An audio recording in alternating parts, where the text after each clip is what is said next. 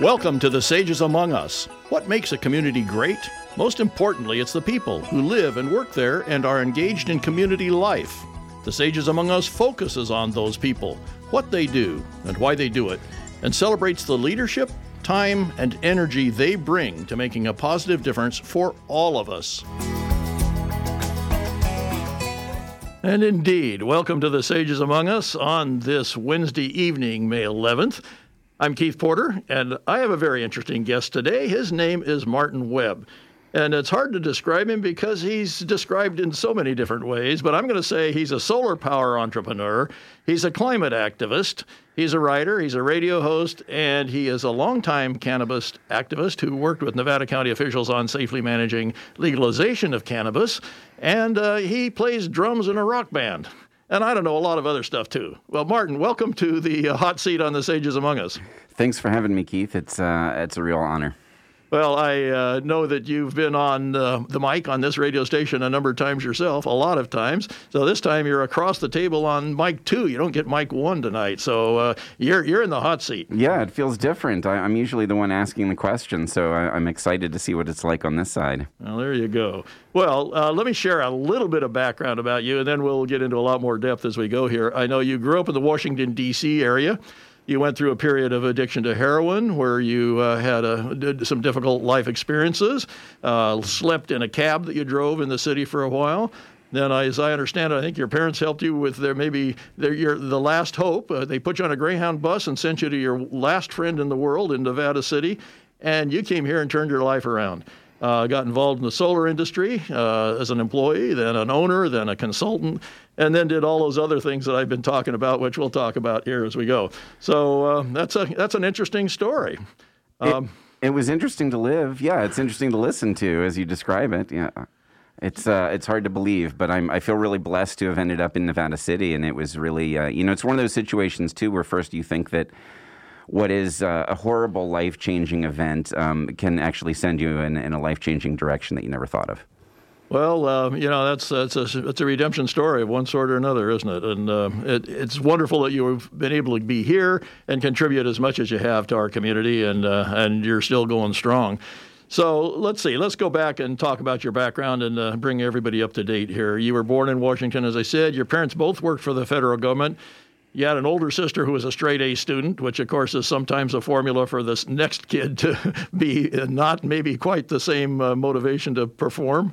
But tell us a bit more about your childhood, and you came to think of yourself as eccentric. Tell us why you used that word.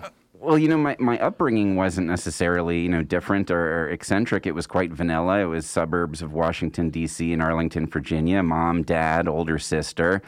Raised, perfectly middle class and good opportunities. And what for me, though, initially was fun was I was treated differently at school by the teachers and faculty. And what started out as something fun and interesting ended up kind of isolating. And I didn't realize it at the time, but they were accelerating me during math class. I would be pulled out in kindergarten and put in first grade math. So when I was in first grade, they would pull me out and I would sit into second grade math. Now, is that because of your sister's performance, or you were actually the good yourself? Apparently I had some gifts with math, so that by the time I was in fifth grade, they would pull me out of class, and a retired professor from Georgetown University would come and see how far I could go, and I was graphing parabolas and being taught calculus when I was 10 in fifth grade, which sounds fun and exciting, but it was done by myself, isolated in a classroom.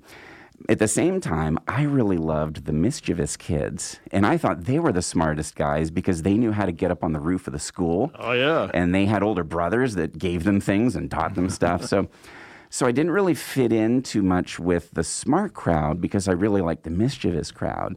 But the mischievous crowd thought me as a smart kid. You're a nerd. Right. Yeah. And at home, I didn't really have, my sister was different than me, and my father is different culturally than me, and so he likes country music and NASCAR, and I got into punk rock and skateboarding. And so whether I was at school or at home, I didn't feel like I really had a peer, and so that made me just feel different and eccentric, I guess. Interesting. Laws of unintended consequences. I'm thinking about your story about being pulled out of class, tutored by a professor, and the unintended consequences were you didn't feel good about your life. Yeah, it didn't really serve any purpose in the end, because when I graduated out of elementary school, I was put back into algebra and I began to get bored, and my grades suffered, and I actually quit performing in school because it just wasn't interesting. Yeah, unintended consequences right back. Yep. So you dropped out of college after a year. You said you've been on life education ever since. If your life education was a college course, what would be the major? If my life education was a college course, I would say it's a dual major of who am I and what should I be doing. Yeah. And for me, so far, what I've learned is that I'm someone who has been born with privilege and that I should be sharing it. And that's so far what I've learned. Yeah. Well, that sounds like a wonderful lesson that's going to benefit you and wherever you happen to be in whatever community and culture you're a part of. So great. You became a father at 23, and what you say was a difficult situation. You lost contact with your son, and that brought you to the major inflection point. Tell us about that experience where your life started to go downhill. Well, it was an unplanned and under-supported pregnancy with someone that I wasn't in a very good active relationship with. Right.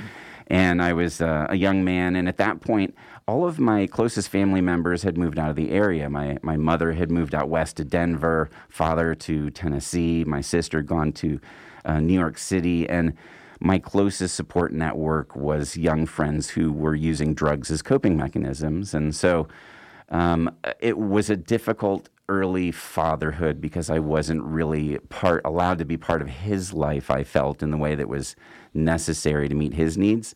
And I took it out on myself and sort of fell apart into heroin addiction. No, I didn't have good role models around me, male role models. Right. So tell us a bit about that period of your life. You said you went through rehab several times, right? So you were working, you were striving to make some changes in your life. Tell us a bit more about that time and how it was for you. Yeah, you know what? For me, while I always tried to make sure I worked, even though I was homeless and actively in addiction, I couldn't have obviously gone through those rehabs without the support of my parents and my mother, who was a really strong advocate. Numerous times I promised I would help pay for the treatments and wouldn't. But it was really tough, and I was just actually blessed to be in an area that I knew, that I'd grown up in Arlington, and as a taxi driver, you didn't need to own your car. The taxi company would allow you to drive the car and take them home. As long as you paid that first $100 rent for it, then the rest was yours. So that began to be my shelter. And what was interesting, and I want to say this to anyone that knows someone that might be actively struggling with homelessness, one of the most important points of contact for me during this time was a friend who knew what I was going through and had discovered different places that I would park my taxi cab to sleep. And occasionally he would just show up and knock on the door or the window, and he would come and sit down, and I'd turn on the music, and we'd hang out like it was my living room on the sofa. My friend would come visit me, and it helped me feel like somebody cared and connected to me. But that was really difficult. And even after a couple of years of treatment, especially methadone in the end is what really helped, I went back to using even after I got clean. And that's when I threw up the red flag and said, or the white flag, and said, I need to get out of the city and the East Coast. And both of my parents were supportive in getting me out. And I ended up in Nashville, where I decided I had one friend left in California, and she said, there's this great place called Nevada City. Sounds like you're really ready for a new start, and I encourage you to come on out. So you got on the Greyhound bus and made the trek, huh? I did. She picked me up at the Sacramento Greyhound. That would have been in, I think, October 1998, and she handed me a wrap from the Briar Patch Food Co-op. I remember thinking, this is the most delicious food that it's natural and real, and it was like a plant being uprooted and transplanted to fertile ground. So was there any kind of culture shock coming to Nevada City? Did you miss the urban area at all? It's interesting. There's yes and no. As a young child, my parents would take me to their rural parents' home. My grandparents lived in rural Virginia. So in the summers, we got to experience rural life, and that was great, and I loved it. What was initially a shock was the going from a survival mode of being in the city, where I'm feeling always at threat, to suddenly a more gentle nature, slow way of life. I remember going to cross Broad Street in downtown Nevada City and being surprised when the cars stopped because they were going to let me walk across the street. I thought, wow, you're not just going to floor it? And what I do miss, and it's changing here, is I miss the diversity from East Coast in the big city, Well, I'm Keith Porter, and my guest today on The Sages Among Us is Martin Webb. Martin's a solar power entrepreneur. We'll get to that. He's a climate activist. He's a writer and radio host, as well as a longtime cannabis activist. And so, Martin, we've brought you as far as Nevada City, penniless, looking for a new start here, appreciating the fact that the cars would stop for you on Broad Street. But and no one really knew you or your past, except I assume your one friend. You got a job answering phones for a solar company because you liked the Grateful Dead. How'd that happen, and where did it lead? Well, that was a life-changing thing, and it just shows, again, the power that the Grateful Dead has on people's lives, saying half-jokingly. When I got here, my friend said, if you're looking for work, you should go to the Briar Patch and look at their community bulletin board, and $6.50 an hour answering phones at Sierra Solar Systems. Which is the owner was local legend Solar Johnny Hill. He would do Dead Air here, longtime host on KVMR. And postscript to that is that we actually bought a solar system, which we have today, which is on our house, from Sierra Solar in 2005. Oh, nice, from Solar Johnny. So when he was looking for somebody during the casual interview process, he asked if I, like the Grateful Dead, or I might have made a comment because I'd seen a Steal Your Face sticker or something. And after he hired me, he said that was the clinching decider. He said, well, once you said you'd been to the Grateful Dead shows and like them, then you were in. And what was really most important about that and how he treated me was that I had value, and I had been living in a space where I didn't feel like I had value to my son or to life in general. And it was really important, So did he know anything about your background? Was he taking a risk, do you think, to give you the position? I don't think he was taking a risk, but I don't think that I told him about, hey, I was just a heroin user a few weeks ago, and I'm starting from nothing, because I really felt in my heart that I was no longer a risk at that point. There would have been times where I knew that, I would be hiding something if I didn't say what my past was. But at that point, I thought that it was more of a hindrance until I got on my feet. And that's when I began making sure that I share with anybody and everybody that homeless drug addiction, that those types of things can happen to anybody. That could be the next business owner you're staring at, or a friend that, actually needs help. It's all of us. Well, absolutely. I think that's one of the reasons your story is so compelling to me, and I'm sure to our audience. 3 years with Sierra Solar, and then you actually started and built your own company, Planet Solar, Planit, right? Yep. So what was the secret to making that work out? Well, it was just happened to be good timing, and partially it was just knowing that there was a huge need. With Sierra Solar Systems, they had been focused for decades on the solar market at that point, which was off-grid. It was the hippies, it was the back-to-landers, retired people, Vietnam vets. And right when I started Planet Solar and moved to the area is when the laws changed and it favored grid-tied solar, where you don't need batteries. It's much cheaper to go solar because you shed that cost. So that was around 2000? Mm-hmm. 2001 is when I started Planet Solar, and I focused on just the grid-tied, doing it as well as I could, and putting a lot of love into it. I had been trained, especially East Coast big city, that you need to step on people and squeeze things out of everyone. Treat your employees as cheaply as you can, your suppliers, customers. And I decided this was going to be a spiritual experiment. If I treat my employees well, the customers well, the suppliers, PG&E, the building department, if everyone loves it when they hear that we're who are on the phone, will that get results more than being bankrolled by a lot of money? And it worked. So did you end up competing with Sierra Solar, and how did that work out? I did, and it didn't work out favorably for our friendship initially because we began to be good competitors towards each other. And this is, I love Johnny, and we're on good terms now when we see each other. And what I told him, I remember at the time, was, because he's a big sports fan, is think of it like a head coach that's a championship head coach that wins all the championships for decades. And then he has an assistant that finally has an opportunity to go coach somewhere, and he's over there killing it and winning. That head coach should feel proud. That's my guy and my student. And so great perspective. I wanted him to feel honored that, hey, I'm doing this because of you, and be proud of any success, even though we're now competitors. So it was a healthy rivalry. And the irony is, 10 years later, someone bought both of our companies and merged them together, and we worked together again at the very end of both of our careers. So. All right. Yeah, well... Small town. Yeah, fascinating nuances. All sorts of stuff to talk about, but we've got a limited amount of time. Let me switch the subject a little bit. Along the way, after your heavy drug addiction, you found cannabis was helpful in your recovery from heroin, and you became a medical cannabis activist. But what did you learn about cannabis and your concern about transferring your addiction from heroin to another substance?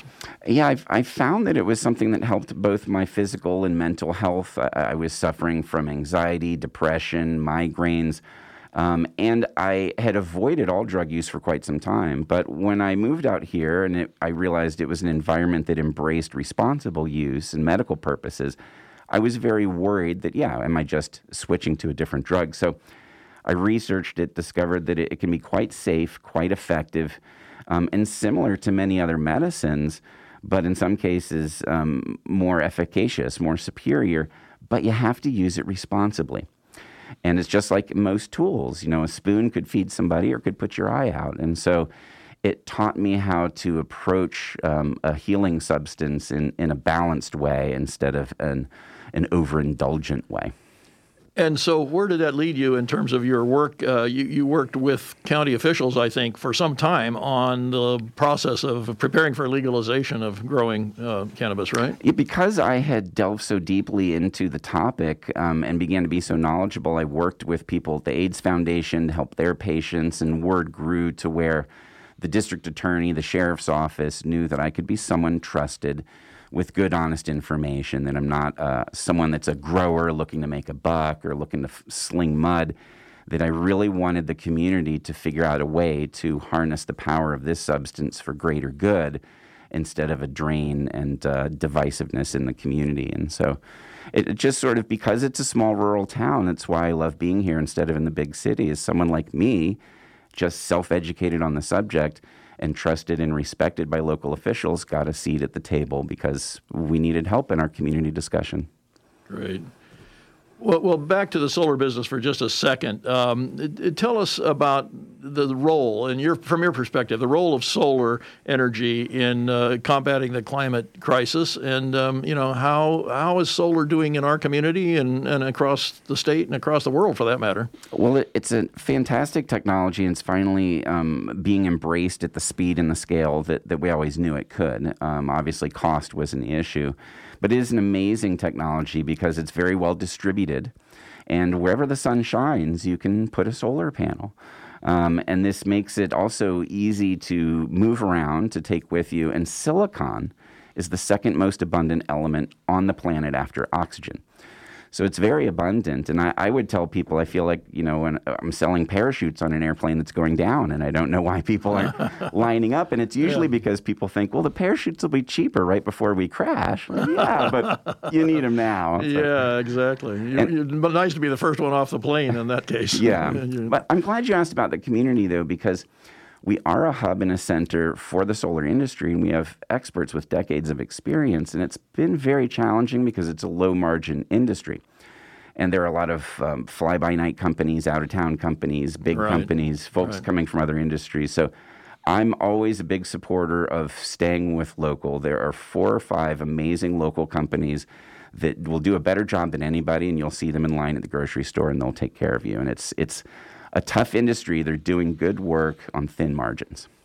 What is the climatic, or I should say, the environmental impact of production of solar panels themselves? Does it create a lot of waste? Generally speaking, there's two ways to look at it. It's a net positive as far as energy. They actually produce far more energy than it takes to make them. So most solar panels, within 1 to 3 years of being out in the sun, they've recouped what it's taken to make them. Then when it comes to the waste stream, it depends on what continent you live on. In Europe, 90% of solar panels are recycled. In the United States, it's the opposite, 10%. And a longtime local godfather of the solar industry, Sam Vanderhoff, he's been focusing on setting up a recycling facility in Reno in order to peel apart all the different parts and pieces. But it's a good question because depending on what technology you buy, some are more toxic and damaging than others. Well, my solar panels are now, 17 years old. Is there a lifespan? Are they going to go out of whack one of these days? Good one, because the thing about solar panels is they have a very small degradation rate. So the lifespan is unknown. There are solar panels that are still, producing that were made in the 50s when the first ones were introduced. So generally speaking, you'll get 40, 50 years of usable life, and then they'll still taper. And there are a couple of great local people in the industry that have started a nonprofit called Good Sun that specializes in taking old systems that still have life in them and repurposing them for schools, homeless shelters, and you can get tax breaks and tax deductions as a donation. So our local community is very mature on this. We both are the people that are looking on recycling facilities, or how can we keep them repurposed in the community? So, super. Yeah. I'm Keith Porter. On the Sages Among Us this evening, my guest is Martin Webb. He's a solar power entrepreneur, a climate activist, writer and radio host, and a longtime cannabis activist. So, Martin, I'd like to come back a little bit to some personal questions for a moment, just so we get a better feeling for you, the human being. What are the personal rewards for you from your work in our community that make it all worthwhile? For me, some of the clear personal rewards are it actually gives me a sense of hope and positivity and connection. As someone that has suffered with depression, anxiety, I find that it's easy to turn into a hermit and a recluse if I'm not careful in a rural area such as this. And being active and being involved in the community allows me to feel connection. And it really, for me, I get inspired by other people. And then I also help inspire other people by setting an example. And I'm aware that that's how we need the change that's needed in the world today, is just connection with people. Is there an accomplishment or a role in your life that you're especially pleased with or proud of? You'd say this really tops your list?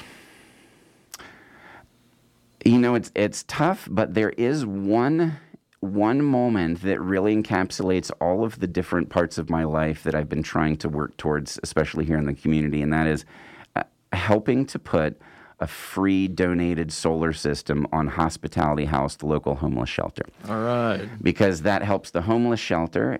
It helps the people that might be struggling with drug addiction. It helps get solar out, but it was also a donation.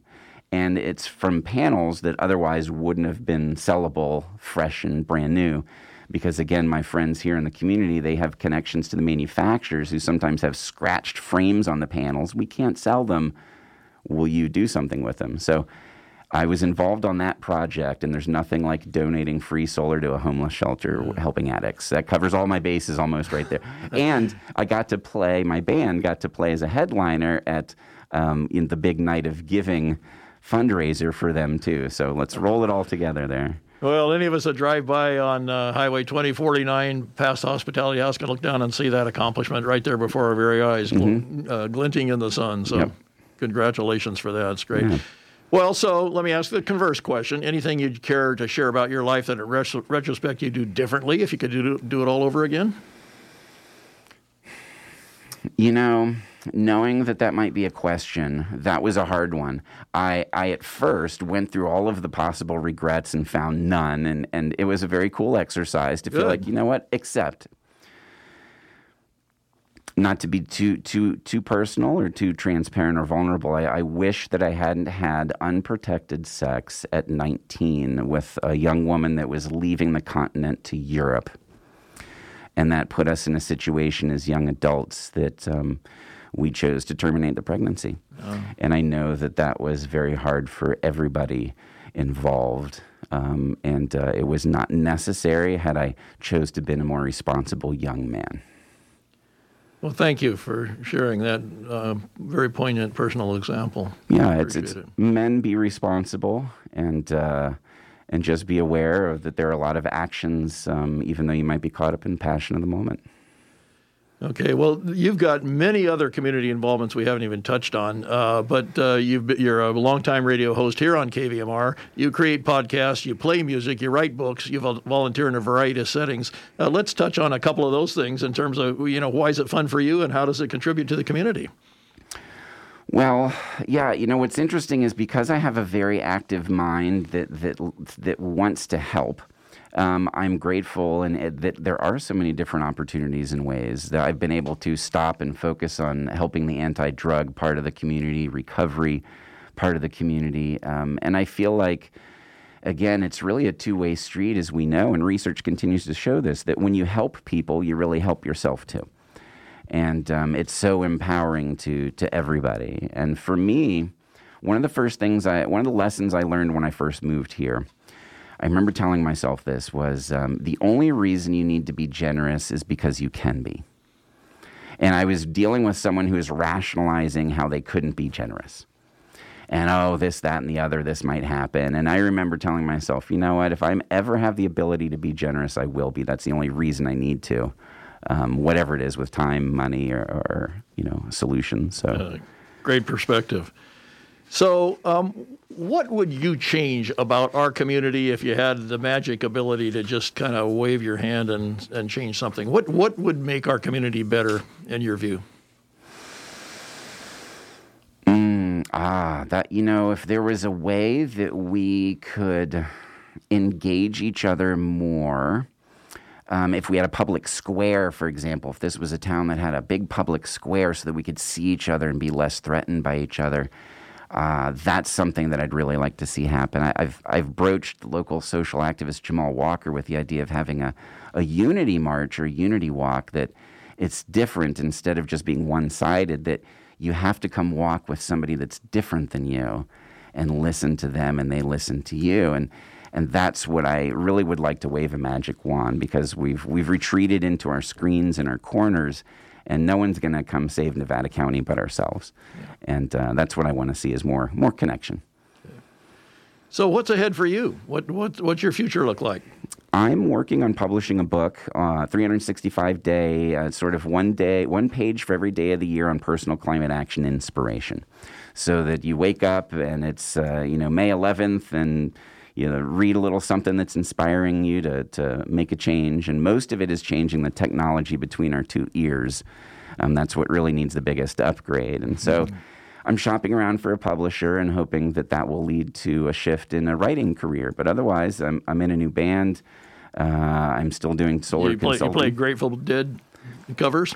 No, actually, we practiced a Santana cover, though. So, all right. Kind of Dead adjacent. But yeah, I'm really just enjoying where I'm at in my life and the community, and I get scared occasionally that things are being delivered to me, and this is what I wanted. And as my mother has always said, I tend to sabotage myself, and I just want to make sure that I use my privilege for the best uses out there. So absolutely. Well, it's a wonderful, wonderful perspective on life.